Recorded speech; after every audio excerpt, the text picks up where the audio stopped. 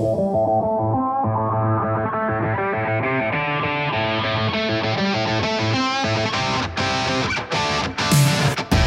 Jimmy Lewis, and this is Tech Talk Taco Tuesday, the dirt bike podcast where we talk about motorcycle and motorcycle-related products. In episode number 33 of Tech Talk Taco Tuesday, I'm lucky enough to get Chris Reel in, and he's a real live petroleum engineer. So, you know that oil question? We get it answered. So all of your semi-religious, often confusing oil and lubrication problems are turned into questions and answered on this show. This show is brought to you by Klim. Has been with this show since the beginning, and I really appreciate that. What I like even better is that the gear is super awesome. I've been wearing it since the beginning. It's evolved a bunch. It's very durable, really good fitting. They have features on their gear that are pretty much industry leading. And I appreciate that because that's what I wear when I get to do fun stuff, and I'm comfortable and I like almost everything that they make. So if you are looking for a change of gear or you're looking for the best gear, I think you won't be disappointed by trying Klim. So give them a look. Along with Taco Moto. So you've heard us talk about Taco Mike on the show. He's been a guest host a few times. Taco Moto Co., that's how you find him on the web, sells a lot of the kind of cool and unique tuning products that you need to get your emissions compliant bike running up to snuff. So if you have questions, he has answers, and he can also sell you the stuff. So if we can't answer the question here, which we hope we can, maybe he can answer the question over there, and he can also sell you the parts that you might need to get your especially KTM or Husky dual sport bike running like a champ. Anyways, it's tacomoto.co and DDC Racing. That's Delaney Drive Components. They're makers of very strong, durable, chromoly, chrome-plated sprockets. If you've seen these things, they look like Swiss cheese. They're super light for a steel sprocket. They last forever. They come with a 1-year warranty, and they are built by riders who really care about keeping riding areas open. So if you're interested in some good drive systems parts, check out ddcracing.net. That's Delaney Drive Components. Now, here's the show. So, it is 7 o'clock. 7:01, actually. We are in Pahrump, Nevada, Valley of the Dirt People, which I say affectionately all the time. I'm with Chris Reel, or Chris Reel, or Chris, how can you say the name also? Reel. Reel? Yeah. So I wasn't too bad. Not bad. Somebody told me Reel. It's real. It's Chris Reel. Chris is Reel here tonight, and we are on Tech Talk Taco Tuesday. This is edition number 33, which will more than likely drift into the next edition because we have so much stuff to cover, and I only have Chris for a little while. So we're going to try to knock it all out. We're going to try to segment it into I don't know whether I think we should talk about oils first. Or, yeah, because everybody wants to know about oil. So do I. We'll do the first half of this segment on, we'll have the oil questions come in. So that's your cue on the message boards if you want to have your oil question answered.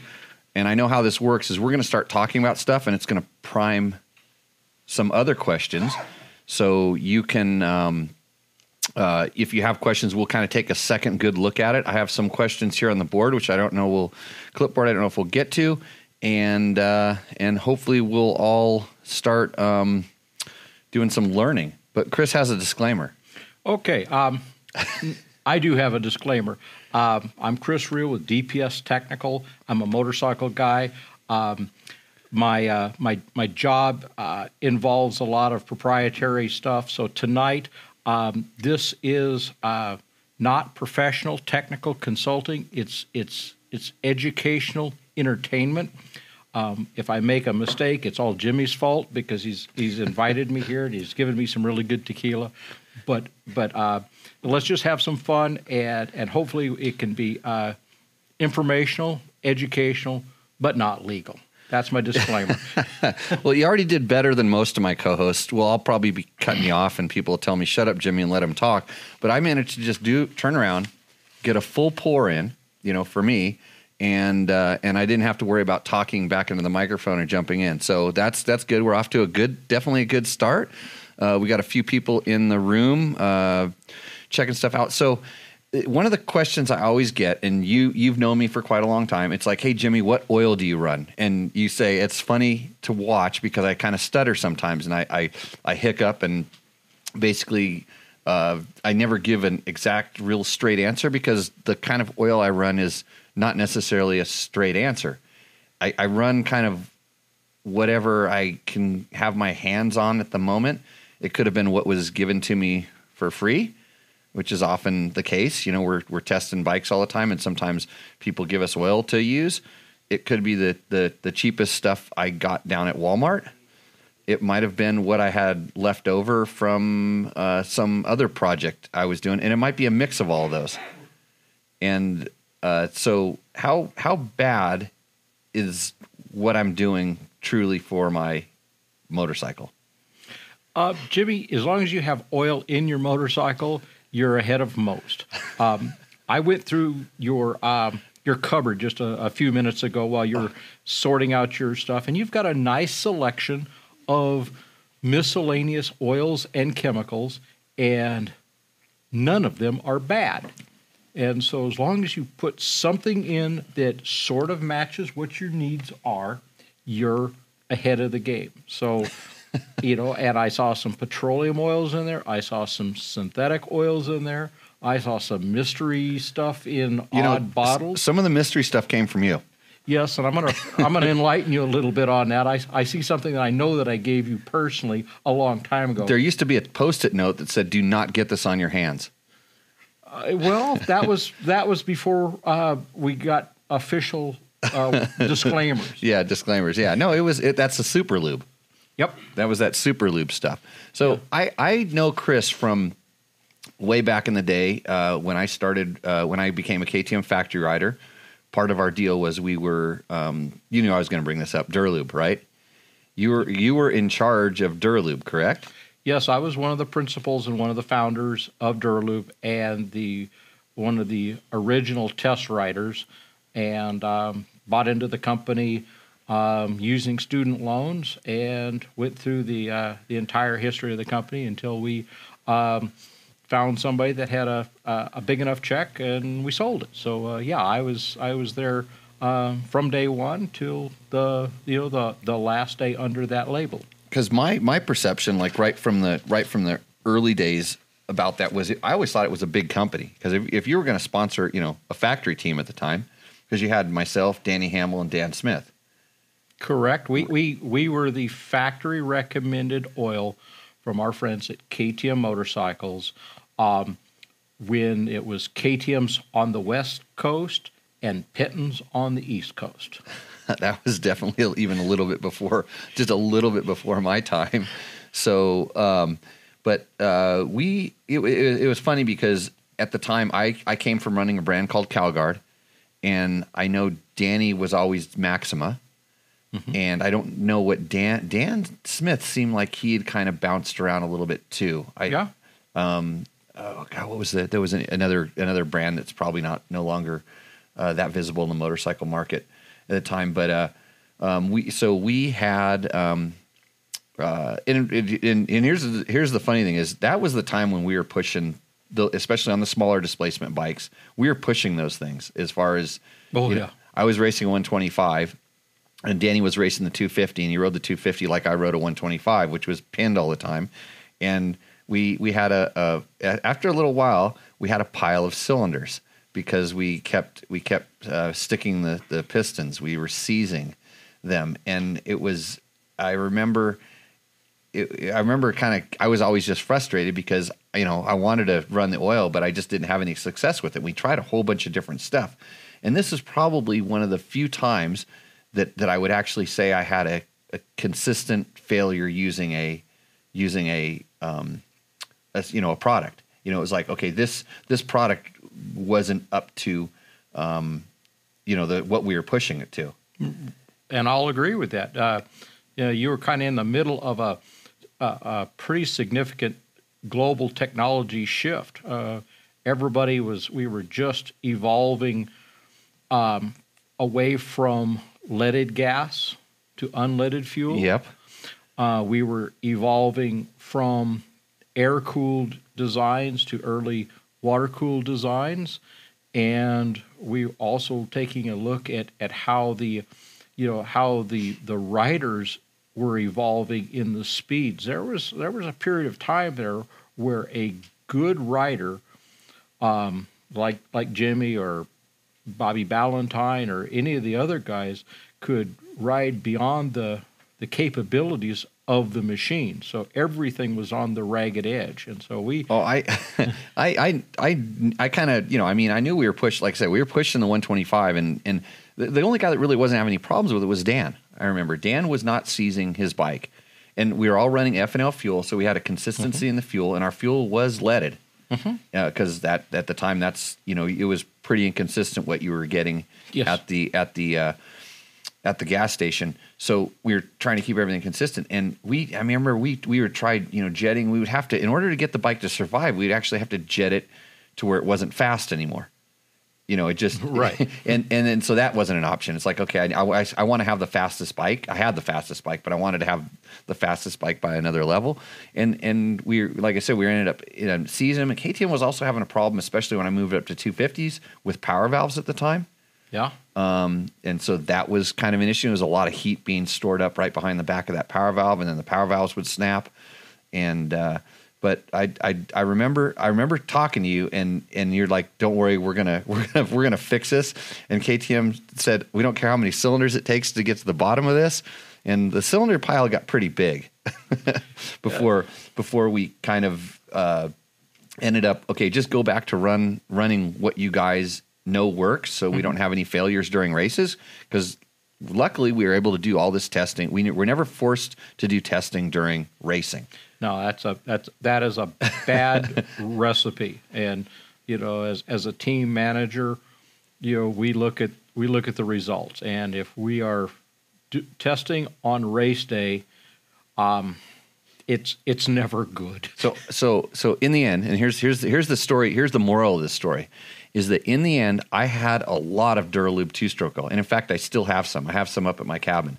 We have a lot of containers of it. It's the little bottles, and I ran that stuff for till now. How many years is that? 20 years at least? No. Well, since I was not so. That was 1985. It was, but I started racing in 89 is when I started riding the KTM. Okay. So how many years is that? Tell me to do math. I don't do math in this podcast. Well, so 30 years. I've been running that stuff for 30 years in my KTM 200 that lived up there for a long time, in all of my chainsaws, in any of my friends' bikes that rode up there that needed two-stroke oil, including Dave Donatoni's CR250, which often didn't even have coolant in the radiators. And that stuff performed flawlessly as long as you weren't trying to wring your bike's neck. And I mix two-stroke oil kind of the same way. I mean, I don't mix like a castor and a synthetic or a petroleum in two-stroke oil. I'm smart enough not to do that, to mix dissimilar oils. But that stuff actually was really, really good. I mean, except for 10/10ths. And there's so few people that use stuff to 10/10ths, but they think they do, or they want to, or they need to. And I think this goes back to your point about oil in the beginning. It's probably best just to start by making sure you have oil in your motor and enough of it. Yeah?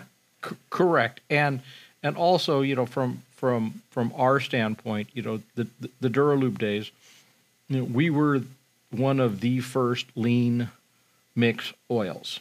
It was 100 to 1, right? 50 to 1. 50 to 1 when the standard of the day was 16 to 1 Bardol VBA. And when we first came out, everybody looked at us and said, "You guys you're way lost."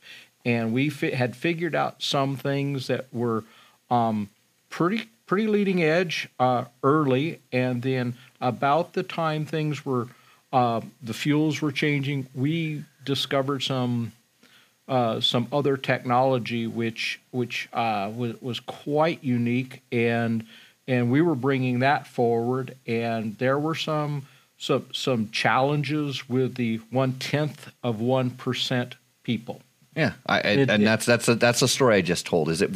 Mine wasn't unique, but here's the bad thing is that like people would kind of find out that we were seizing our bikes. I mean, we basically would go be practicing the bomb run, and blowing our bikes up and then getting towed back. You'd see Jimmy and Danny getting towed back, and Danny could blow his 500 up, unlike Dan, because he rode it like a 125. And so they'd see us getting towed back to the truck, and they're like, oh, bikes are junk. And then of course, KTM's like, no, the oil's junk. And then like, we're like, no, it's just, we're testing stuff and we're trying to make them faster. And you're trying to answer the questions. But in reality, it wasn't there were probably 15 to 20 other guys that I knew of on that same line, running the exact same bomb on all different kinds of bikes, running Duralube, and they weren't having the problems that we were.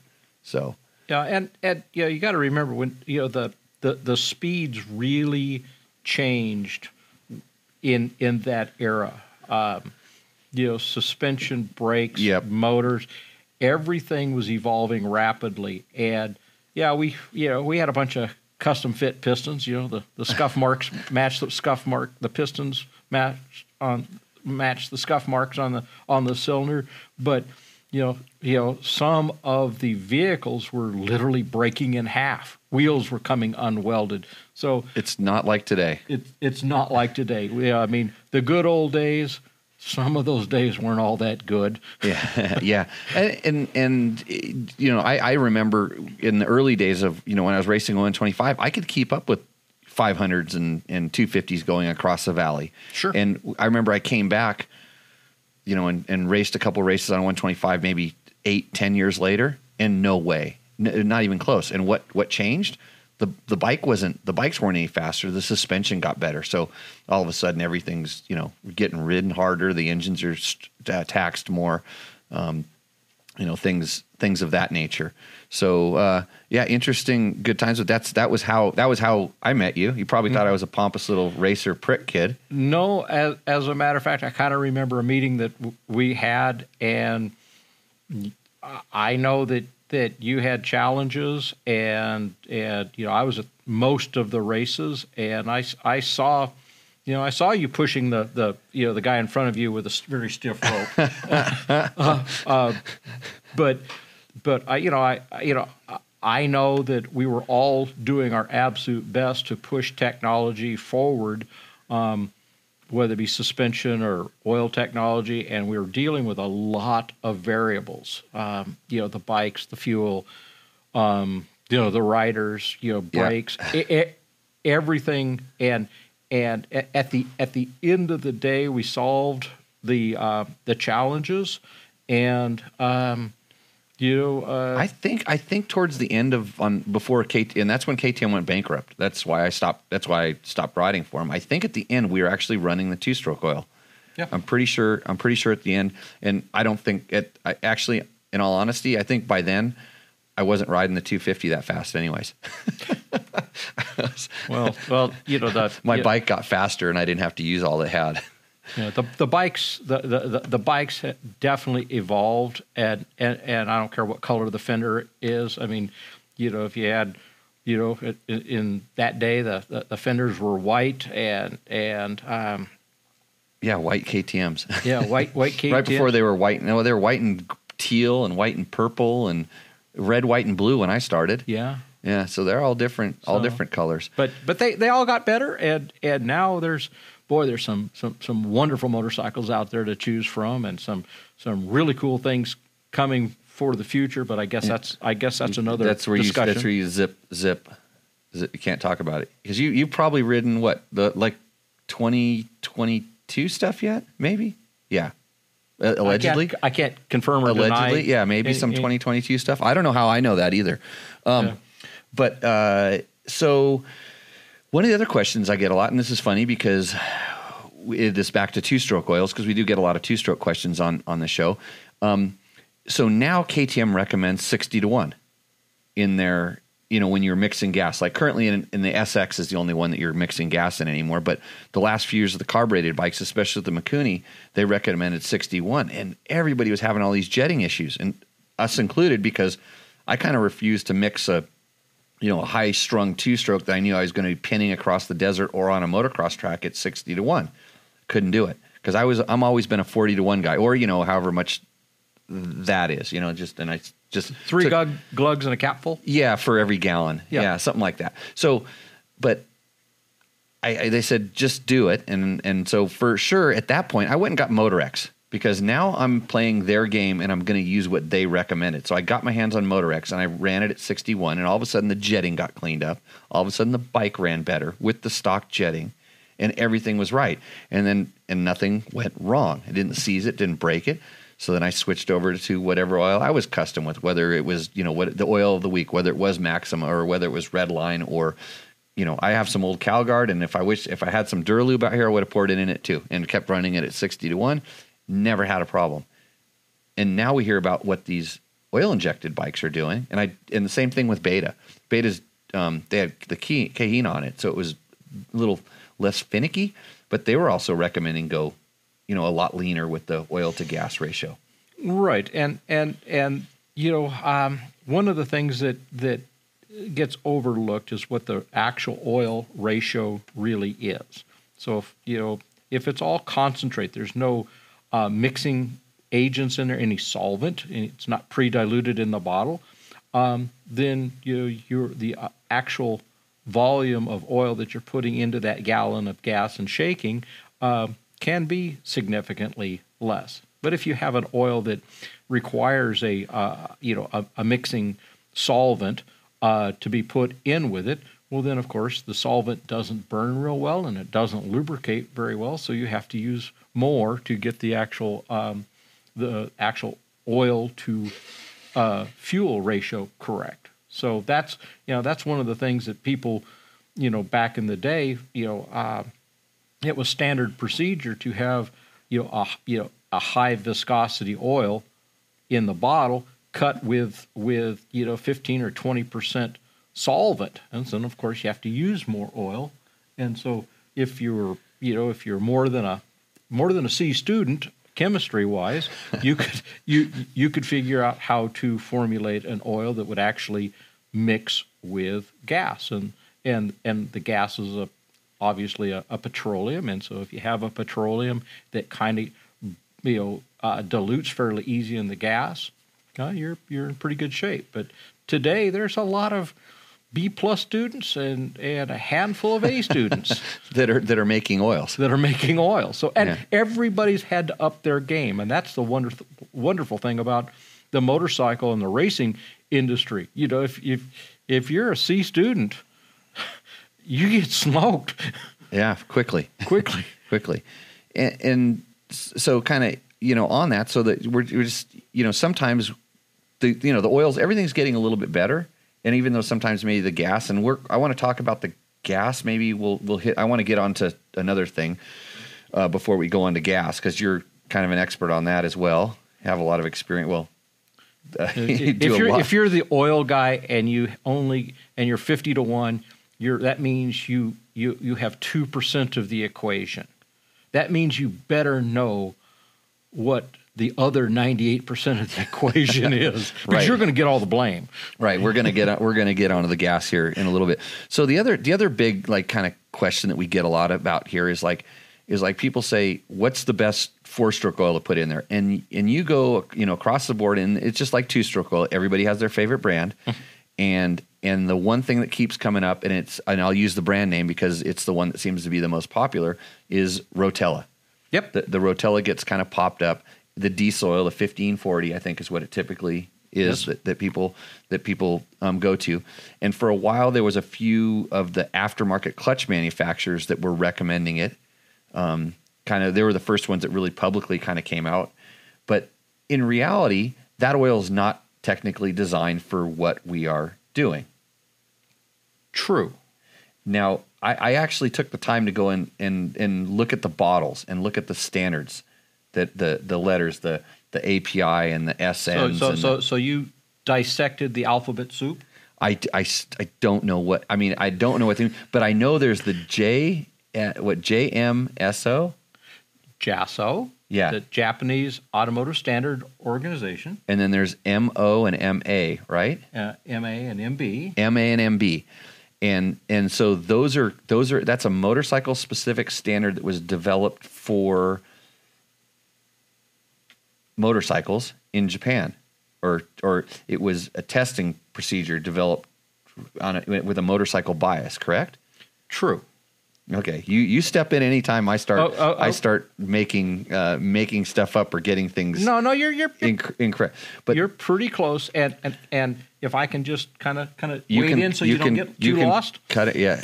Okay, the API, the American Petroleum Institute, all of the institutes kind of rely upon testing organizations or standards organizations, whether it be SAE or ASTM, Society of Automotive Engineers, or American Society for Testing Materials, and so we all participate in these groups. And the Japanese, since they have a lot of motorcycles, and they were having to deal with automotive oils, they say, well, time out. Let's take a look at what our challenge is and develop a standard that addresses the common gear case, crankcase, and clutch. And before you go crazy, so the biggest difference between most automotive engines and a motorcycle engine is the fact that we have a wet clutch and a transmission mixing with the same oil that's lubricating our piston and our crank and our cam chains and valves, everything. And we don't have any oil pressure. Oh, really? Compared to a car? I didn't know that. Yeah. A car at idle. My Toyota. Can I say Toyota? You can say whatever you want. My Toyota has about 60 pounds of oil pressure at idle. Right. My motorcycle will never see 60 pounds of oil pressure throughout the system. I did not know that. So we have a mixture of pressure, and we have a mixture of fling, and a mixture of dip and hope. Dip and hope. No, that's what Can I get a modified dip and hope for my bike? Well, Briggs and Stratton always had a dip and hope where you dipped in the oil and flung it around. I have a crank of one of those laying. It was actually a Honda generator motor that didn't dip and hope good enough. And so the motorcycle motors are so compact, and they get run pretty hard, but they don't get run that many miles, not really.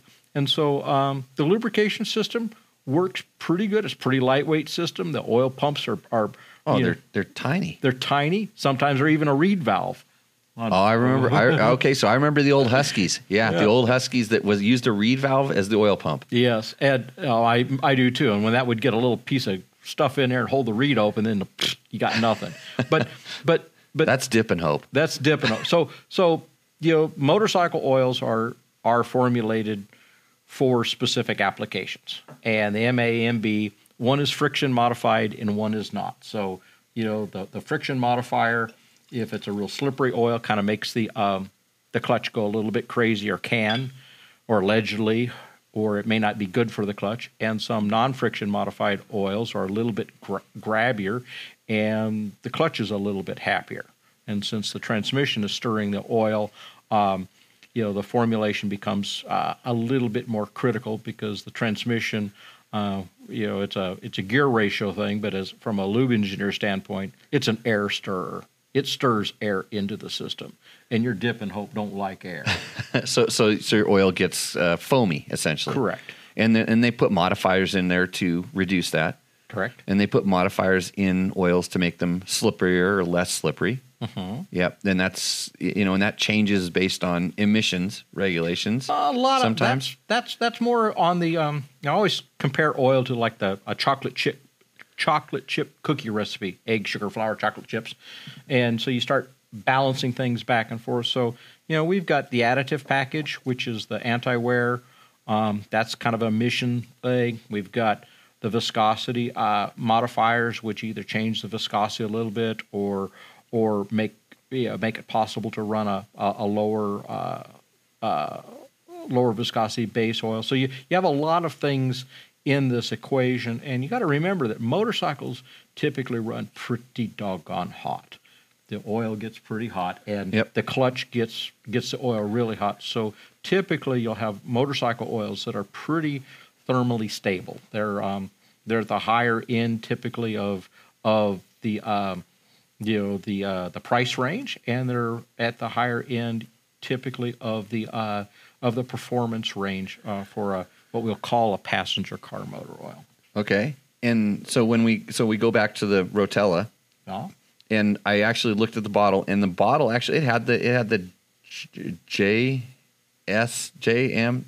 What's the alphabet soup that I JASO? JASO. It had the JASO rating on it. Yeah, JASO, and it will either have, one of the two. Yeah, and it was, I believe it was.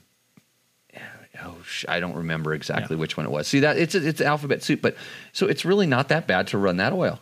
Yeah, the challenge that we have is, diesel oils, your heavy duty truck oils, very often they're kind of overbuilt in some other areas, and for extreme pressure, and extreme fuel dilution and additive control, and the deposits that we get from diesel.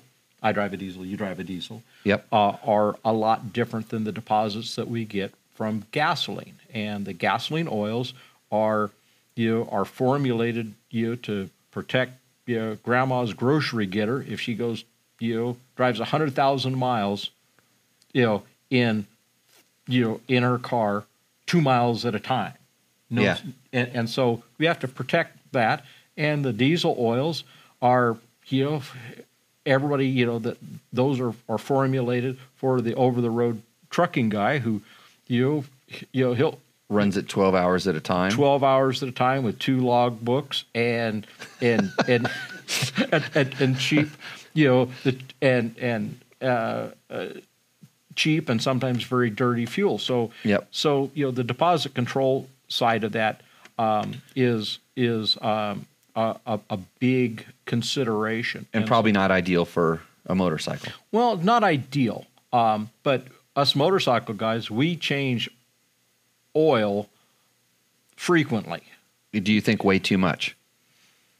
No, I'm used to being in the oil business. You should change it every 50 feet and pay retail. I think I said I was working on a video about the Honda 450X, and then one of the things I said is you can look at what the manual specifies and stuff, and I think that's a very, very safe and extremely conservative oil change schedule. And it's not going to hurt it unless you're not very good at changing oil by doing it more often. No, it's actually good, and you got to remember that motorcycles, you have some guys that never get the oil really hot, and other guys that I'm that guy that will take that 450X and ride it 60 miles across the desert. Hard, and so when you get the oil hot and it starts to turn to carbon, starts getting dark, or if you're a clutch monkey and you slip the there's the best way to wreck oil. Yeah, and so the manufacturers are saying, look, if you just follow what we're saying, all you guys will live through. You'll never have any problem. Correct. Yeah. And it's for even on some of the manuals they have a quote racing schedule and a regular guy schedule just to be safe. Yeah, I think. Although I would feel pretty safe being just the regular guy schedule, even if I was the race guy, unless I'm one of those abusive guys that hammers the clutch or likes. And then the other thing is when you get contaminants in there, so you're in a really moist environment, and there's some open breather on it, and you're going to get moisture inside of there. That wrecks oil. Yes, it does. It wrecks bearings, and then which hopefully your oil sticks on. Oh, and the other thing I love is the cold startup. Yeah. People are so worried about is my oil going to be there for me when it's a cold startup? I have a theory on this.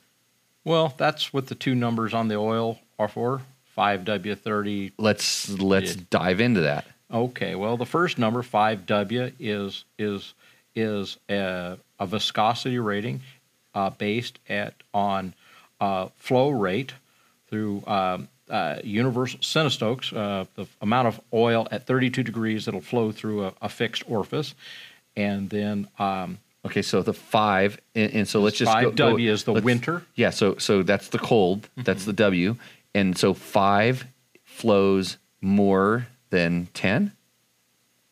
Yes. Yes. Okay.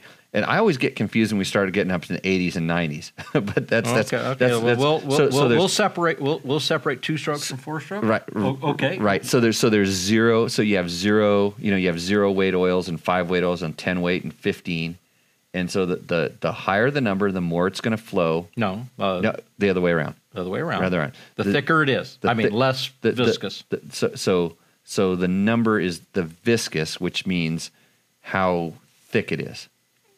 Resistance to flow. Resistance to flow. So the 15 doesn't flow nearly as good as the 0 when it's freezing. Correct. Got it.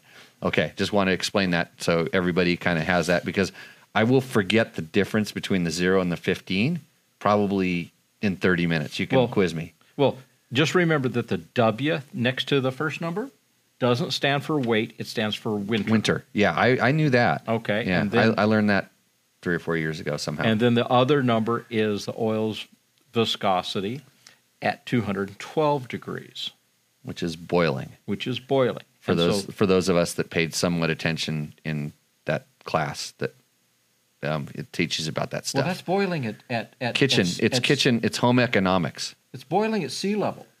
Home economics is where I learned how to cook spaghetti, which is what I lived on while I was going to school trying to be a motorcycle racer. Okay, so back to the number after the W. So 15W, 40, and 40 is on the scale of what's the normal range you see is like usually 30, 40s, some 50s.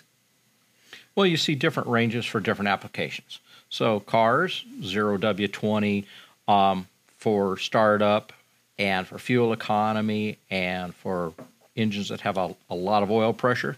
They're engineered around the lower viscosities.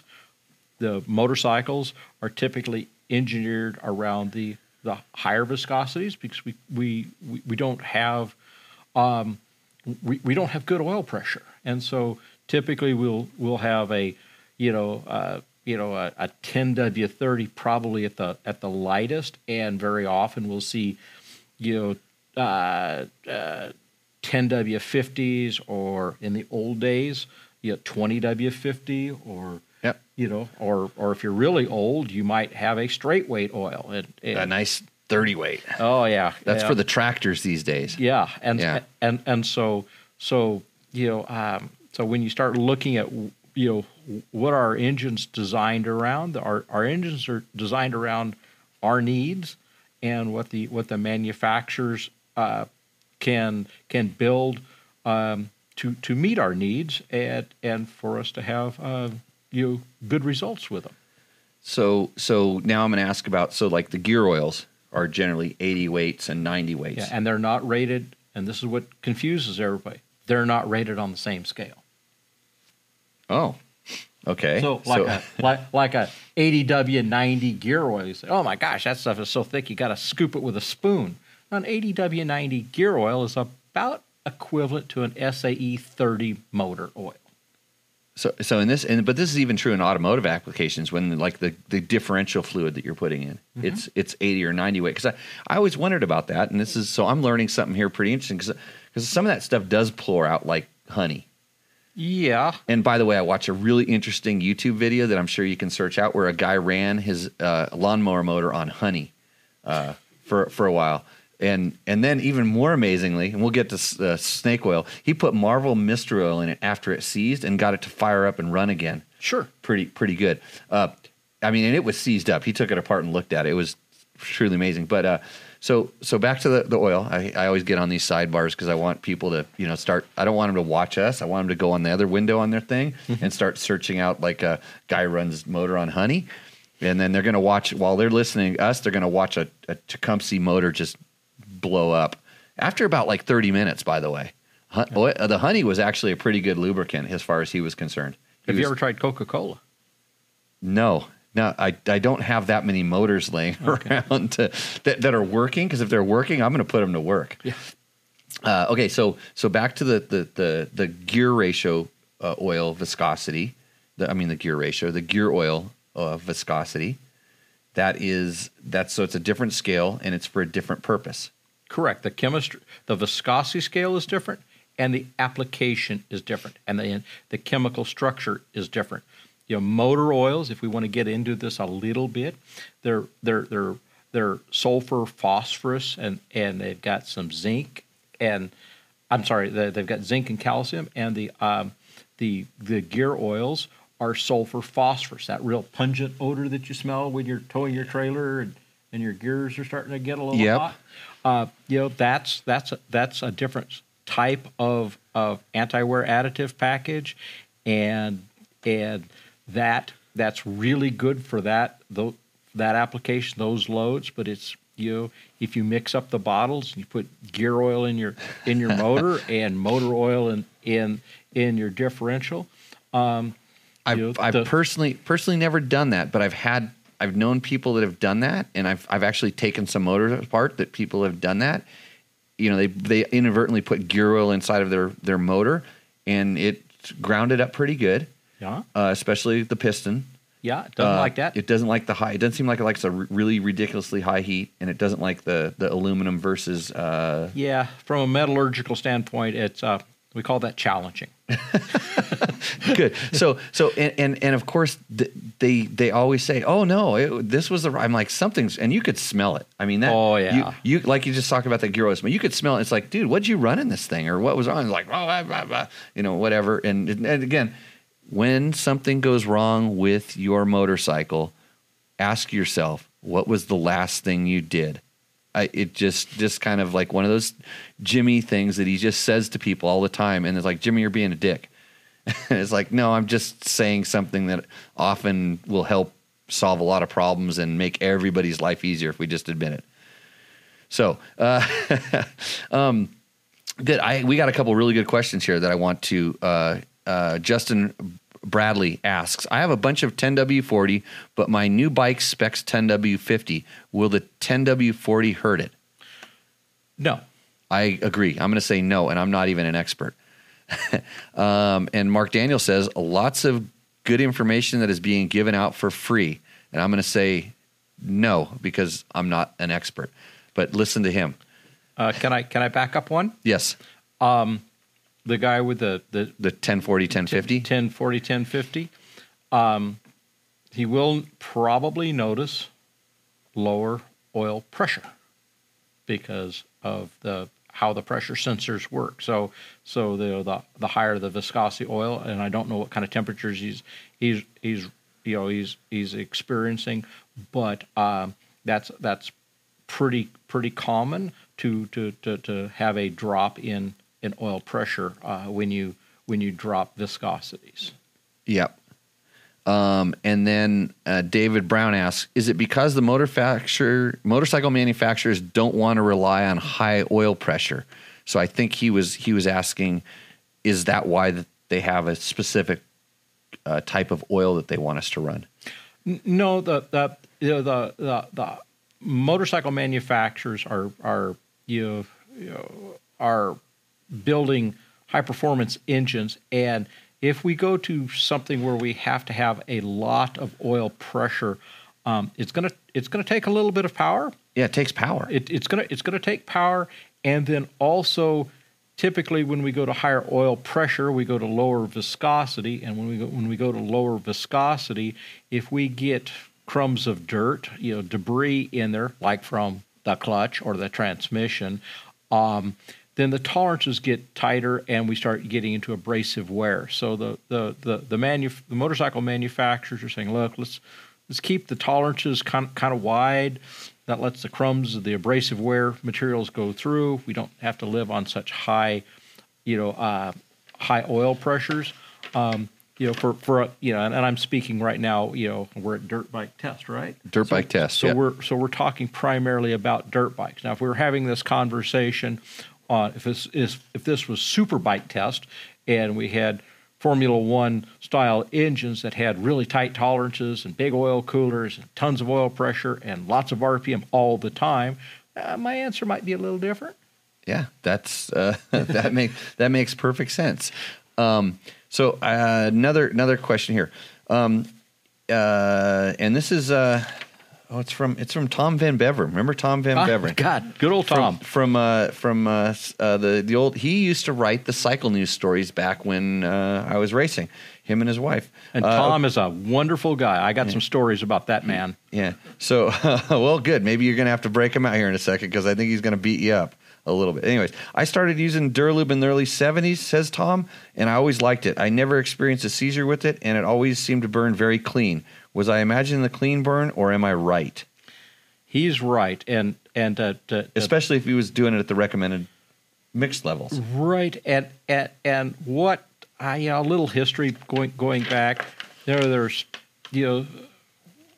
was some lubricant technology that was coming forward that was pretty cutting edge for the day, and there were we started all using a high viscosity material that provided good hydrodynamic lubrication, and we found that when it actually was in the combustion process, there were 3 companies that kind of figured out that actually made a cooling gas and stabilized the combustion process, so detonation wasn't as prevalent. And so which was definitely a problem on some of the bikes. It's definitely a problem. And so if I can tip my visor to some people that definitely were pioneers, the 3 companies that did this are Bob Weeman, who was the principal at Intercontinental Lubricants. People in the East knew them as High Point, and in the West we knew it as Spectro, Golden Spectro. That's what Dan Smith used to run, I think. And Bob was a prince of a guy and a sharp son of a gun. He kind of came across some things to solve a problem, and then Bob Lancaster.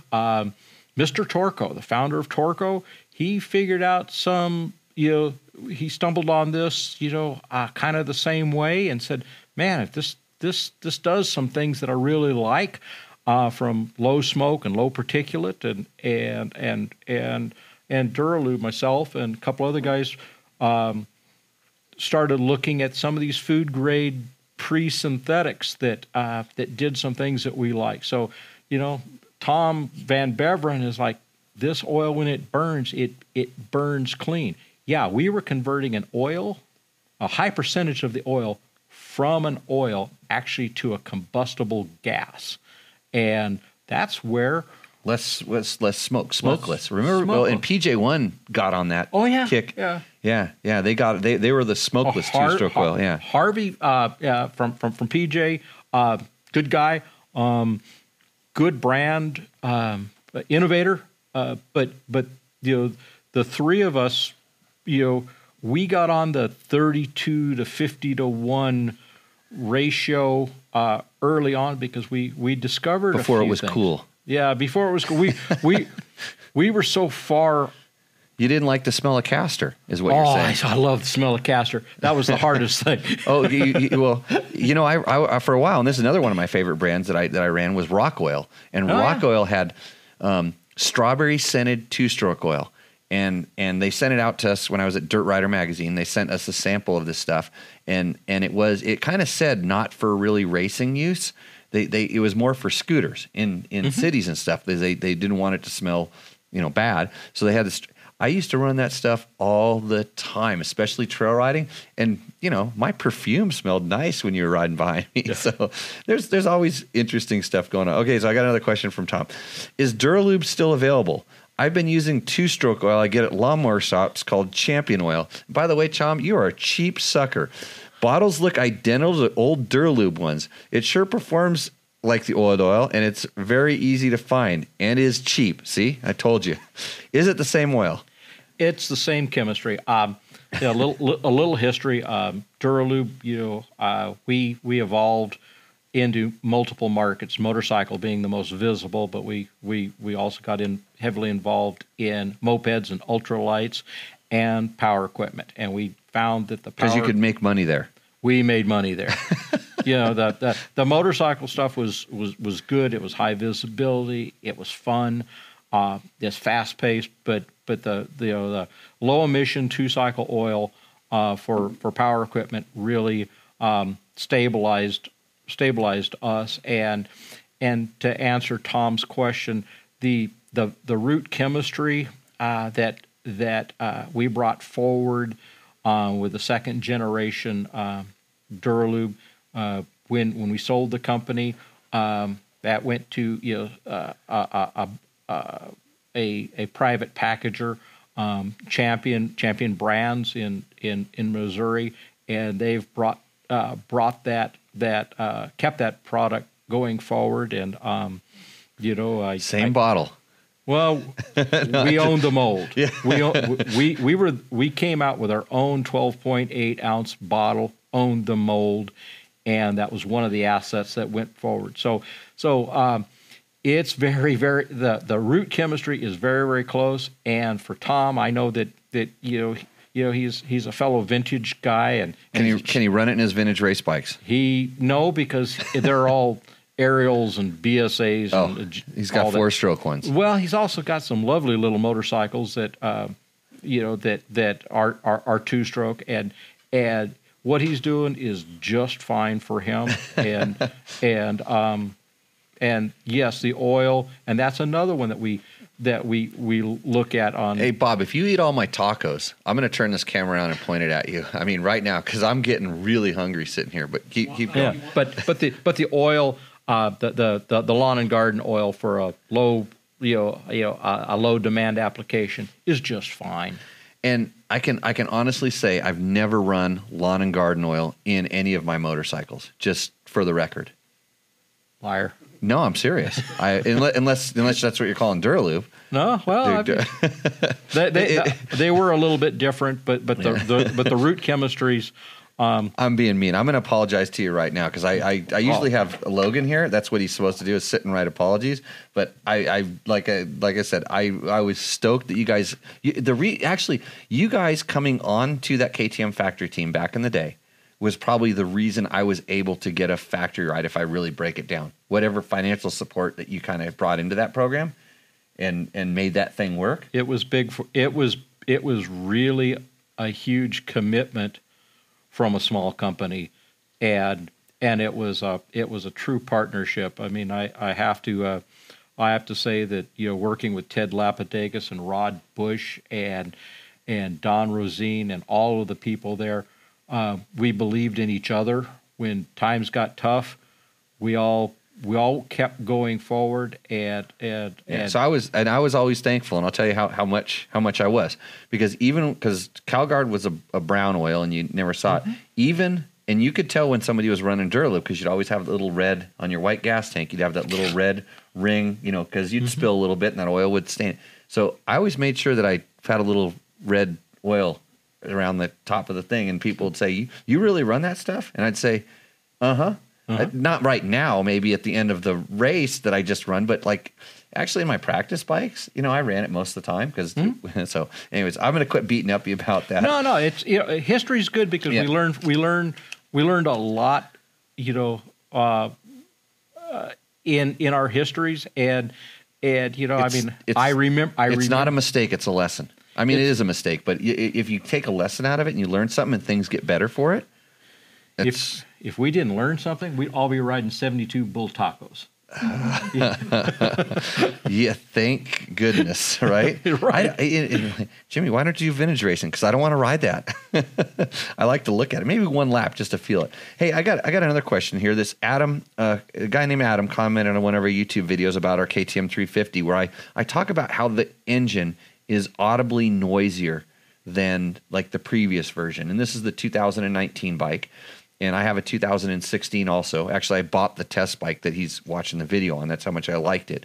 But he says the motor rattle you actually hear is the shitty stock cam chain tensioner.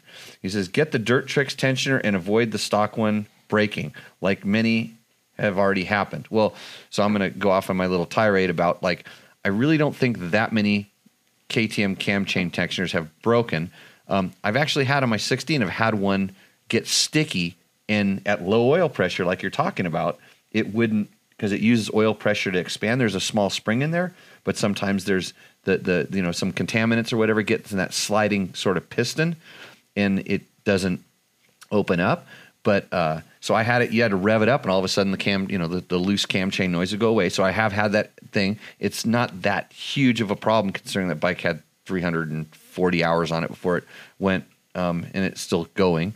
But so the audible, the one I'm more curious about is like the audible noise that we experience. They're trying to get more horsepower out of the bike. So a lot of times they're looking to reduce friction, correct? Yes. And that reduced friction tends to increase a little bit of the noise. Yes. There's more rattle, and especially there's more radiant. Fluids, the heavier fluids and different fluids do buffer some sound, and also things to aid in heat dissipation and reduce weight. Things get a little bit thinner. Yeah. And can you get more horsepower with oil? Absolutely. Is it worth it?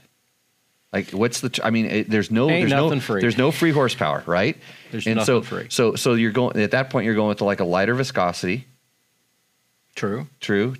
And so maybe it's not. What's the disadvantages of doing that? Okay. Well, I'll go back to, and I play with a variety of racing applications, and so if you have enough oil pressure, you can run a lighter oil. Mm-hmm. You keep with the oil, high pressure. So you're relying on the pressure of the oil to fill up the orifice, as opposed to the molecular structure of the oil to hold the parts from galling. Yes. Essentially. But the other side of it is there's some magic in oil. That's where the additives play a huge role. So you can actually have two oils that are exactly the same from a viscosity standpoint. They spec out the same, and you have one that has a lot better frictional properties than the other. And that's where that's where the A student and B student he starts earning his keep. And so there's some magic there, but when you start going that way, and that's in a race application, I'll tell you right now, there's between 2 and 5% horsepower change in oil. And if you don't think that that's worth having, when you start doing the restrictor plate, NASCAR, Daytona things, and you come up with 50 extra horsepower, that's money. So potentially in motocross racing, let's talk about this. In a 250F, you probably should think about oil. On a 450, I don't think you need to. There's a lot left over when you're riding a 450, and the 250F guys they're ringing it. They're ringing it, and they're also maintaining high RPM, and that in itself keeps oil pressure and volume through the system going, and so the oil starts making a difference, and the oil makes a big difference on ring seal. And sometimes we start going the opposite direction. We start getting more horsepower when we start increasing viscosity. So it really you got to know your stuff. You got to know your stuff, and you got to test, and then you've got to do a little bit of forensic analysis. And everybody wants to cheat and say, just what do I run? Well, what you do is what are you running? It's because it does make a difference. I mean, just what this one guy runs may not be the same because your setup might be different. The way you ride may be different. Mm-hmm. I mean, I talk about this all the time. I like people to kind of at least test a little bit. Everybody just wants to take the pill. They want to take the pill and take it and everything be better. They don't want to do the work. They don't want to do the push-ups that would would actually do something where the pill would be a little bit easier. So we've kind of gone for about an hour here. So I'm going to let you know what we're going to do here. We are going to wrap up this particular segment. I'm going to shut down the Facebook Live here, and we are going to we'll start everything up again, and we're going to do a second segment, which if you're watching this one now in the future on the YouTubes or wherever it is, listening to as a podcast, Chris will be back on another episode, and we're going to talk about why emissions bikes are emissions bikes, and we're going to talk about regulations and changing gasoline and sound and all of those things that are just completely confusing to everybody that says, why don't they just make it like this?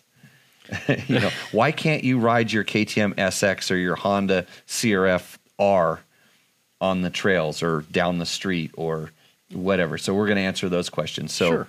So if you're out there, we're going to shut down. I'm going to eat a taco. Chris is going to finish off a little bit of his tequila. By the way, we are drinking both Clase Azul and Loma Azul. Azuls must be good. Tonight, for those that were asking, and hopefully, actually, I'm going to see. We've got a couple questions. Does two-stroke oil have a shelf life? No. If it's synthetic oil, no. If it's bean oil, it will spoil if air hits it. Is that true? It can. You can start getting some degradation. Spoiling is a good word for that. It can actually start generating some bacteria. So, some of the vegetable products don't have quite the purity of a refined or. So basically, stuff can grow in it. Oh yeah. Can stuff grow in? Okay, can stuff grow in the bowl of a carburetor? Oh, it can not only grow, it can produce flowers. So, we never really hit on ethanol either, did we? Well, ethanol it is going to be a big topic for everybody. A bigger topic, and get used to it, and just learn to live with it. And we're hoping guys like you are going to help solve it. There are some countermeasures, and some are easy, and some are not so easy. But the industry will solve it one way or another, and I'll leave it at that. It might be chemical, it might be mechanical, or it might be global design. Yeah, so. and this when we talk about the emissions compliant bike stuff, we'll dive in a little bit to the ethanol and just different gasoline issues. So we'll see you on the next one. So for Chris Real, Chris Real, and go ahead. Where can people find you if they need to get motorcycle oil questions? Well, things. You're not going to answer all their emails. I'm not going to answer all your emails. I'm sorry. That's Jimmy's job. You got to ask him all those questions, and then he'll invite me up, and we'll have tacos again or tequila. I own DPS Technical or dpstechnical.com. You'll find a little bit of information there. We try to. We don't have a brand. It's definitely more of a business to business application. Yeah, I don't have anything to really sell you. I'm not trying to sell you. I'll tell you what he sells you, and he doesn't do this. He has helped me do sound testing for Dirt Rider magazine, and was very proactive in a lot of the sound testing that helped us keep our riding areas open, which is super important. Motocross tracks open. Advised, if you knew what he did in the background, you would be thanking this guy. So, especially if you're in the industry and you're listening to this and you need help in the oil business, in the sound testing business, in the motorcycle safety and certification side, he's definitely one of the main guys to go to. Yeah, we test vehicles and cars too. Cars are a big part of our business. How about those little scooter things? Those 3-wheeled scooter thingamajiggers. Remember? Oh yeah. Yeah. The ones that balanced or something like that. Yeah. The technology is a funny thing. It's some of it you say, wow, a tricycle is supposed to have one wheel in the front and two in the back, and pretty soon we got backwards tricycles and three-wheeling's a good feeling. Yeah. No. My business, we're really focused on keeping motorcycles and riding areas open. I'm kind of the sound guy. Also help the manufacturers through some challenges with emissions and regulatory stuff. And I'm a motorcycle guy, and I really like riding motorcycles, and I try to keep the riding areas open. And I like running race teams and being involved. So and he's way smarter than me, and he talked long enough so I could reach over and have a sip of beer and not have to look over my shoulder to see if the little kid next to me was going to talk. So Logan grew up. And by the way, everybody, good to see you in the room. We're going to sign off for a few minutes, and we will see you back in a few minutes. If not, and by the way, remember we have that call-in number. Gabe is sitting over there patiently in this tent we built out of plywood and foam board. He could be killed at any moment if it collapses, and he was hoping to take your calls, but he's probably pretty stoked that he didn't have to do it this time. So with that, for Tech Talk Taco Tuesday, for Chris Real, this is Jimmy Lewis, and hopefully we will see you out on the trail. Cheers.